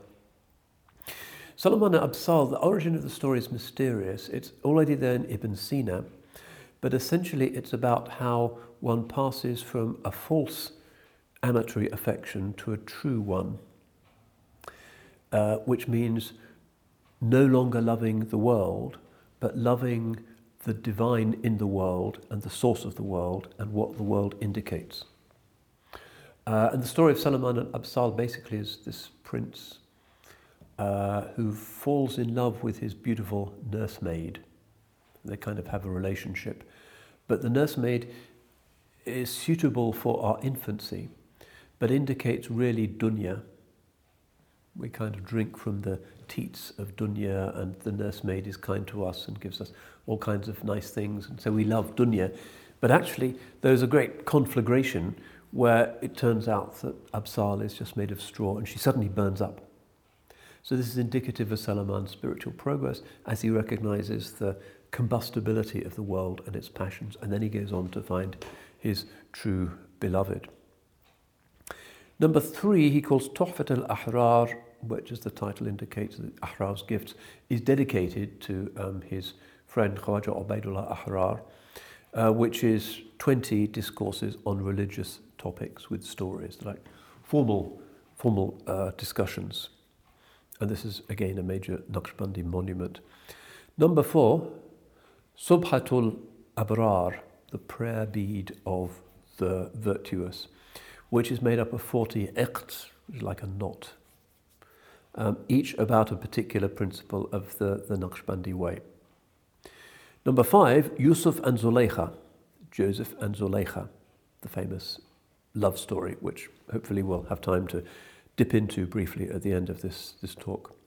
Number 6, of course, Layla and Majnun, one of the favourite love stories that comes into the waves of love that transform Europe and start raising it up from a kind of formalistic, monastery-based, flagellant religion and turning it towards the path of love. And then finally, Khiratnameh Iskandari, the book of wisdom of Alexander the Great, which is about Alexander on his travels and the various sages and philosophers, including Aristotle, who he meets, who uplift him with various aphorisms on his way. So, the Taft Aurang, the Seven Thrones, is one of the great, extraordinary firework displays of Persian literary capacity, and also the sheer amount of wisdom which had been accumulated by the Muslims by this time, using love particularly as the master signifier that enables us, through our perception of beauty, to recognize the Creator's origin and presence, originating and presence of the phenomena of existence. 1492, he falls seriously ill. It's very cold. Friday the 17th of Muharram, he's on his deathbed. Nawa'i sits beside him. They do the Naqshbandi dhikr, and he moves on to the next world. His janazah, of course, everybody is there. The leading men of the state are carrying the tabut, and is buried, as we said, next to his own teacher, Mullah Sa'aduddin Kashghari radiallahu an. Other books, we don't know how many books he wrote exactly because it's complicated and some of them have different titles. We did indicate, and this is kind of important particularly for his reception in the Ottoman world, that he was concerned by the apparent tension between the way of the mind and the way of the heart, the way of Avicenna and the philosophers and the Mutakallimin, logic chopping, induction, and the path of ecstasy and personal experience of the divine. And one of the books that he writes, which has been done into English actually, by Nicholas here, is Ad-Durratul Fakhira, the Precious Pearl, which is where the philosophers and the Kalam scholars and the Sufis come together in order to discuss metaphysics. What is the nature of being? What is the nature of the perfect human being? What are the processes by which the mind can induct the nature and the presence of God? And this work was actually commissioned by Sultan Mehmed the Conqueror.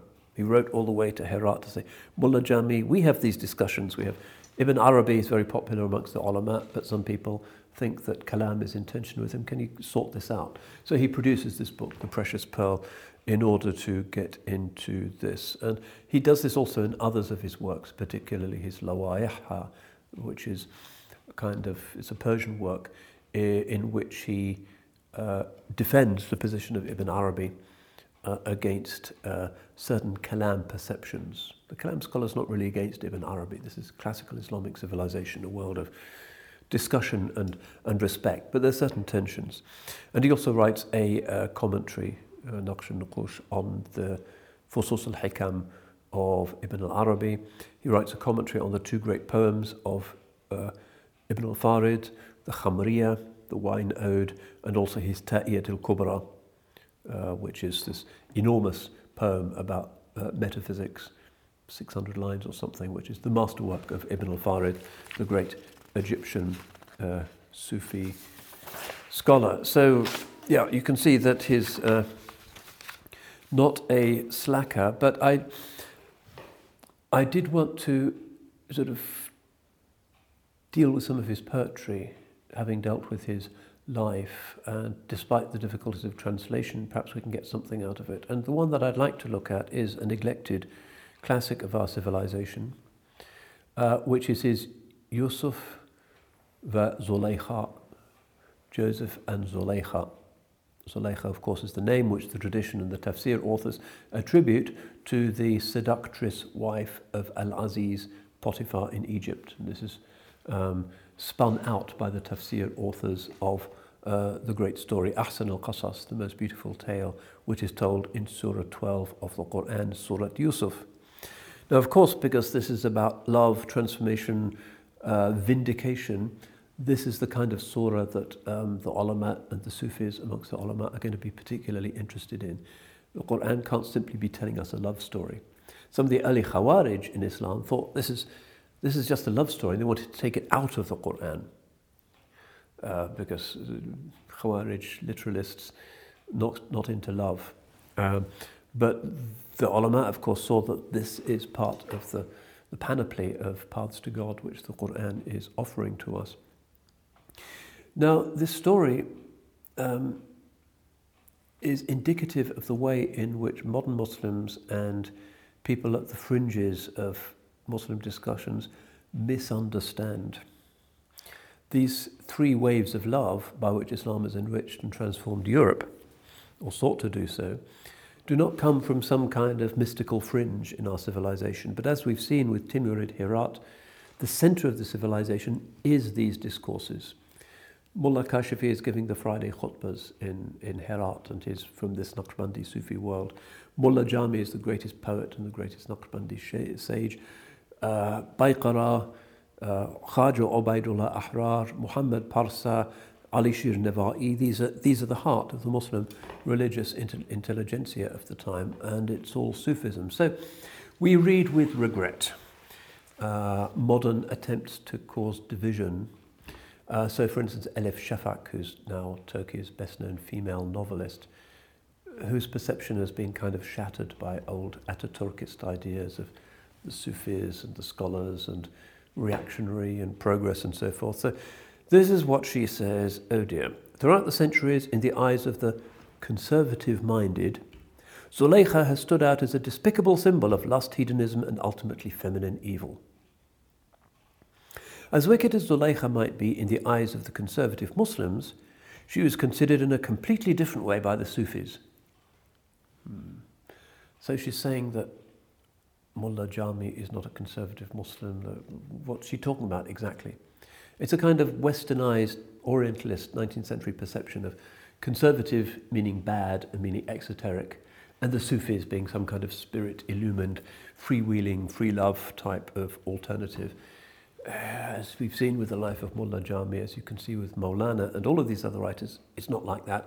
It's never been like that. This is a piece of the typical confusion that comes from the disasters of the breaking of Turkey by Ataturk and the internalizing of these divisive and negative stereotypes by people who really haven't studied the tradition and wouldn't be seen dead in a library of Ottoman literature.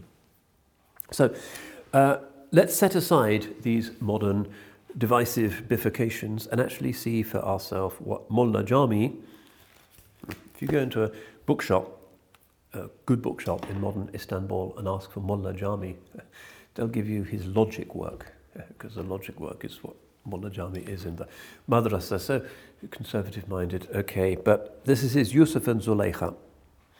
And I want to read through some of this.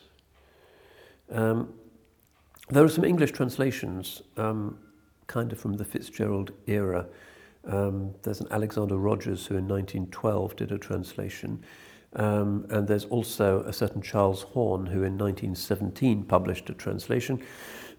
More recently, because the Yusuf and Zuleykha story has really inspired so many in Islamic literature, from Shaykh al-Islam Kamal Pashazadeh to Yahya Effendi to many of the Indians. The most recent one, actually, 2010, is the Yusuf and Zuleykha of somebody called Kul Ghali, who is considered to be the founder of Tatar and Bashkir literature on the banks of the Volga, right up in Russia.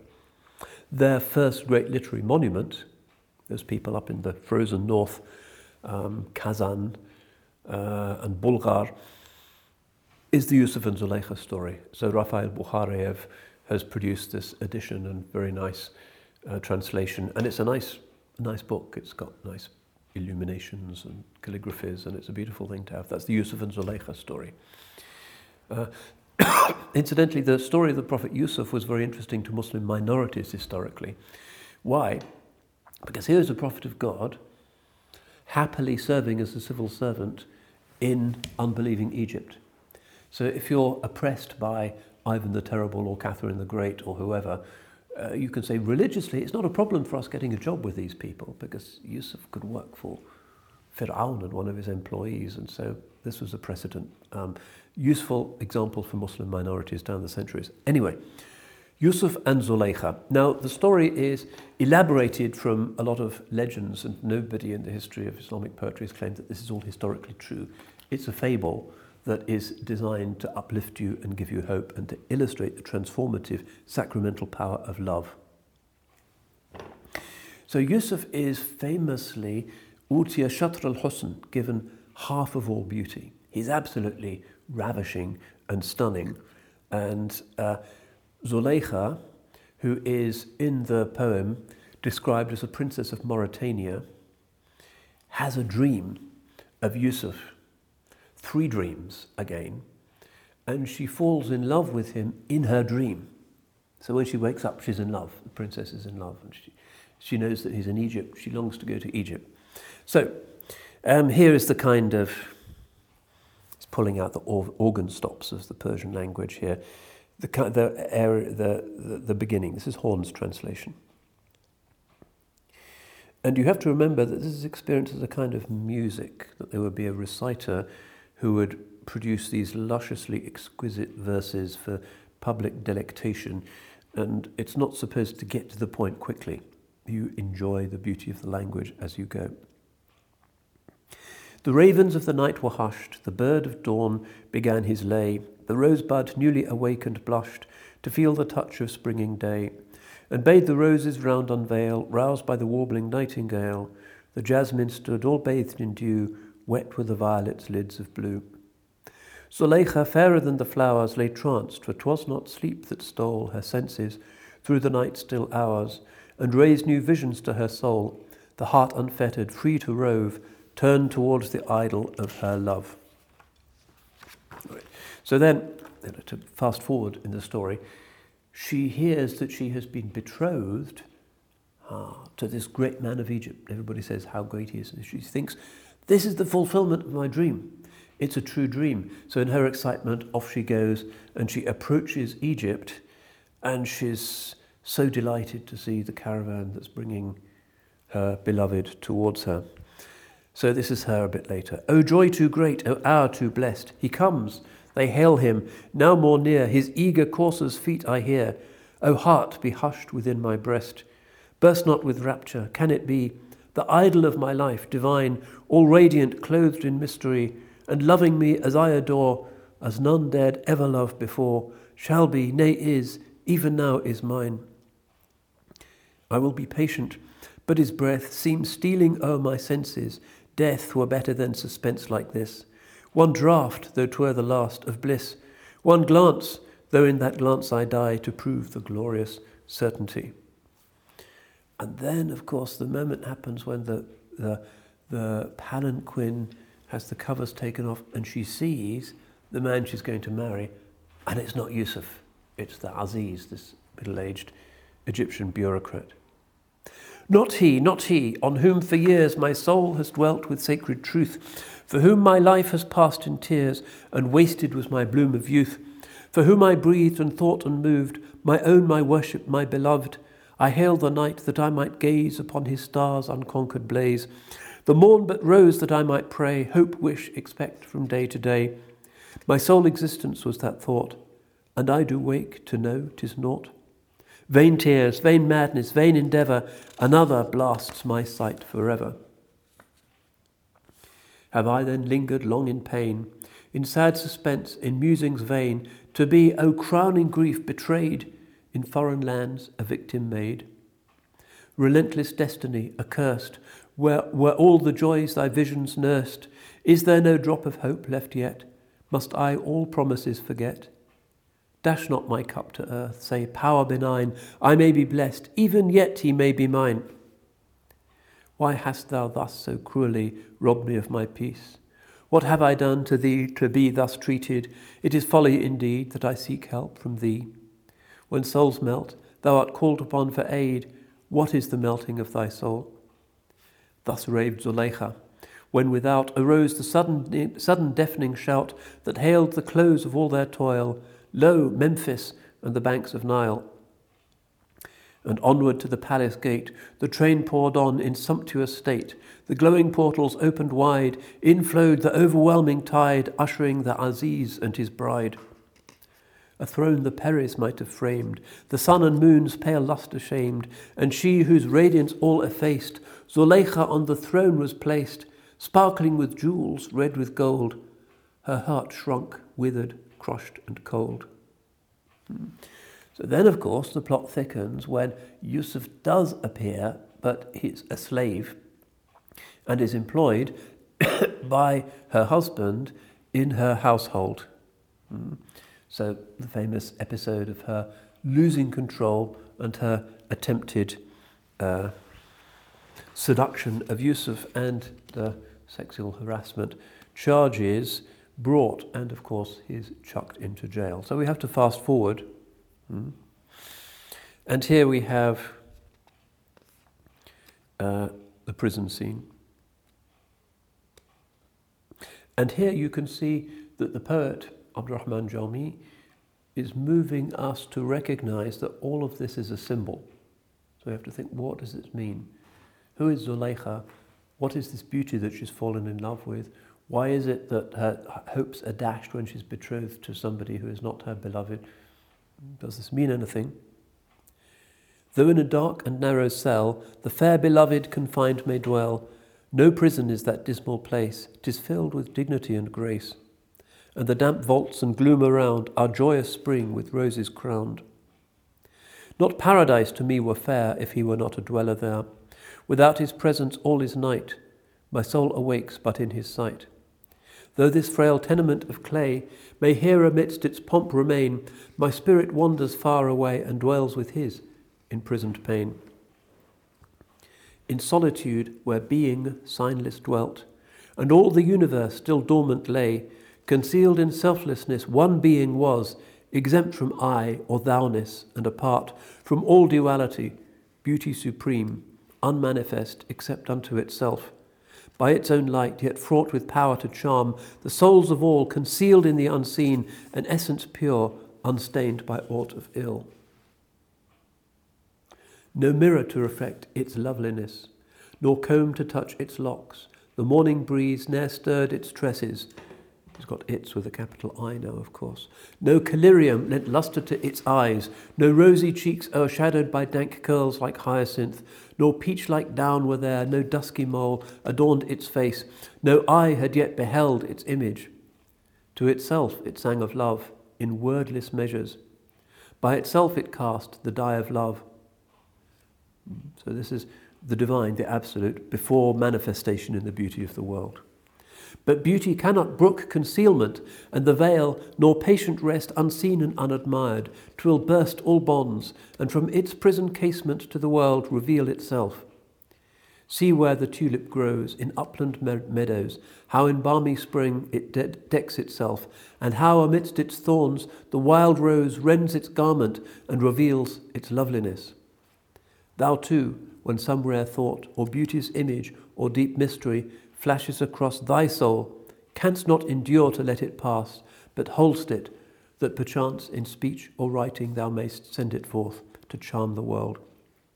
Whatever beauty dwells, such is its nature, and its heritage from everlasting beauty which emerged from realms of purity to shine upon the worlds, and all the souls which dwell therein. One gleam fell from it on the universe and on the angels, and this single ray dazzled the angels till their senses whirled like the revolving sky. In diverse forms each mirror showed it forth, and everywhere its praise was chanted in new harmonies. The cherubim enraptured sought for songs of praise.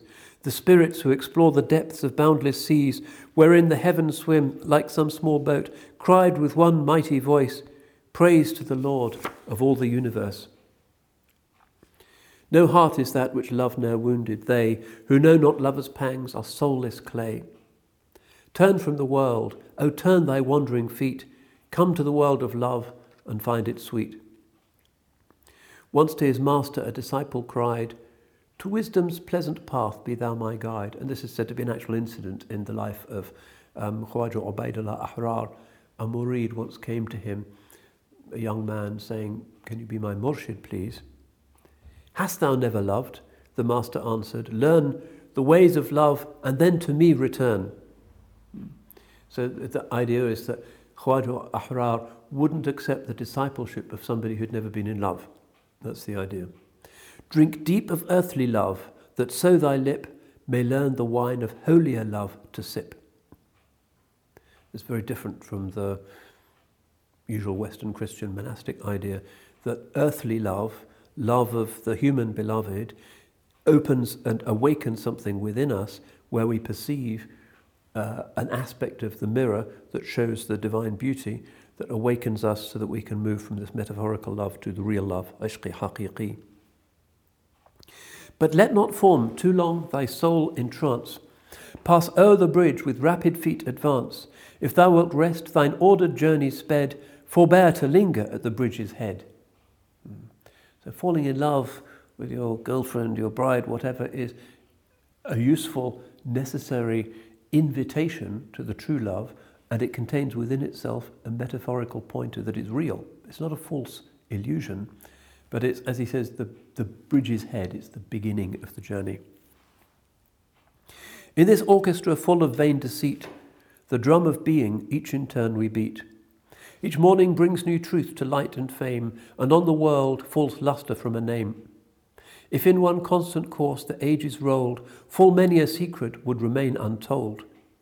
If the sun's splendour never died away, ne'er would the market of the stars be gay. If in our gardens endless frost were king, no rose would blossom at the kiss of spring. And then, of course, in quotes, I shall roll up the carpet of life when I see thy dear face again, and shall cease to be, for self will be lost in that rapture, and all the threads of my thought from my hand will fall. Not me wilt thou find, for this self will have fled. Thou wilt be my soul in mine own soul's stead. All thought of self will be swept from my mind, and thee, only thee, in my place shall I find. More precious than heaven, than earth more dear, myself were forgotten if thou wert near. Mine eyes have been touched by the truth's pure ray, and the dream of folly has passed away. Mine eyes thou hast opened, God bless thee for it, and my heart to the soul of the soul thou hast knit. From a fond strange love thou hast turned my feet, the Lord of all creatures to know and to meet. If I bore a tongue in each single hair, each and all should thy praise declare. By the excellent bloom of that cheek which he gave, by that beauty which makes the whole world thy slave, by the splendour that beams from that beautiful brow, that bids the full moon to thy majesty bow, by the graceful gait of that cypress, by the delicate bough that is bent o'er thine eye, by that arch of the temple devoted to prayer, by each fine-woven mesh of the coils of thy hair, by that charming narcissus, that form arrayed in the sheen and glory of silk brocade, by that secret thou callest a mouth, by the hair thou callest the waist of that body most fair, by the musky spots on thy cheeks pure rose, by the smile of thy lips when those buds unclose, etc., etc., etc. And then we find that in her love for Yusuf and her growing recognition that Yusuf's beauty is not from Yusuf but is a sign of the transcendent, so he is shahid in the Sufi language. He is a witness to what is beyond, and what is in her soul of passion is ultimately a passion for the Creator, the one who has made him Siddiq. She confides in her maid, saying, I'm in love with the slave. And so crazy is her love that she takes off her rings and her jewels and gives them to her servant, saying, just recite to me some beautiful poems about Yusuf and tell me how wonderful he is. And she's intoxicated by these poems. And so eventually she becomes a pauper. She gives away everything. She gives away everything to her servant just to hear more talk about Yusuf and the wonders of Yusuf. And then there comes the critical moment. The Aziz, Potiphar, has died. But there is in the house the idol. This is Egypt. Okay, there's Thoth, there's Ra, there's Ammon, there's, you have to think of the Egyptian scene. And in the house there's a domestic idol, which is said to have been the basis of the beginning of her repentance, because when she started to seduce Joseph, and this is in some of the tafsir authors, she takes a cloth and throws it over the idol so the idol won't see what she's doing. But the idol, of course, in Jami's view, is a symbol of the self, the lower self. So she then says, we're, I guess, nearly there now. O thou who hast broken mine honour's urn, thou stone of offence wheresoever I turn, I should smite, for thy falsehood has ruined my rest. With the stone thou art made of, the heart in my breast. The way of misfortune too surely I trod, when I bowed before thee and made thee my God. When I looked up to thee with wet eyes in my woe, I renounced all the bliss which both worlds can bestow. From thy stony dominion my soul will I flee, and thus shatter the gem of thy power and thee. With a hard flint stone like the friend as she spoke, in 1,000 pieces the image she broke. Riven and shattered the idol fell, and with her from that moment shall all be well. She made her ablution mid penitent sighs. With the blood of her heart and the tears of her eyes, she bent down her head to the dust with a moan. She made supplication to God's pure throne. And then you have her long prayer to God, because she's now seen beyond the snares of the world and her prosperity. She's given it away because of her love, and she's broken, she's broken the idol.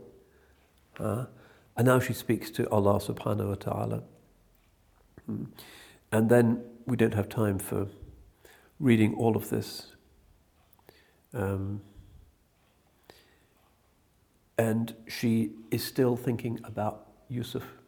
So the point of this is that she's not renouncing her love, but she's now seeing what it means. She's still in love with him, but she's now old. That's the tragedy. She's grown old in this. Now restore the lost blessing for which I pray. May I feel heart free from the brand of its woes, and cull from the garden of Yusuf a rose. Where is thy youth and thy beauty and pride? Gone since I parted from thee, she replied. Where is the light of thine eye, said he, drowned in blood tears for the loss of thee? Why is that cypress tree bowed and bent? That's her stature, her figure. By absence from thee and my long lament. Where is thy pearl and thy silver and gold, and the diadem bright on thy head of old? She who spoke of my loved one, she answered, shed in the praise of thy beauty rare pearls on my head. In return for those jewels a recompense meet. I scattered my jewels and gold at her feet. A crown of pure gold on her forehead I set, and the dust that she trod was my coronet. The stream of my treasure of gold ran dry. My heart is love's storehouse, and I am I. And then, having explained how she's lost all of her dunya, and she's broken the idol of her former attachments, and she's still absolutely transformed by this love for Sayyidina Yusuf alayhi salam and her need for him, then a miracle happens. The beauty returned which was ruined and dead, and her cheek gained the splendour which long had fled. Again shone the waters which sad years had dried, and the rosebud of youth bloomed again in its pride.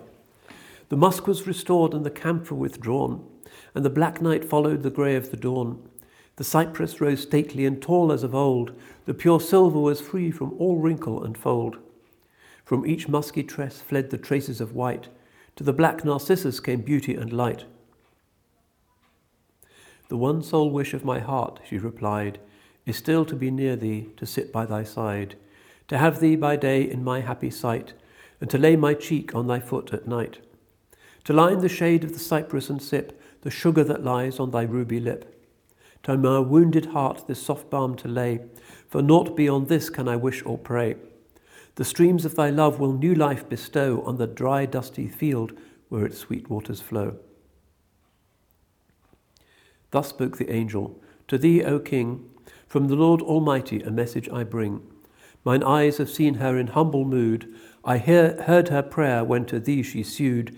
At the sight of her labours, her prayers and sighs, the waves of the sea of my pity arise.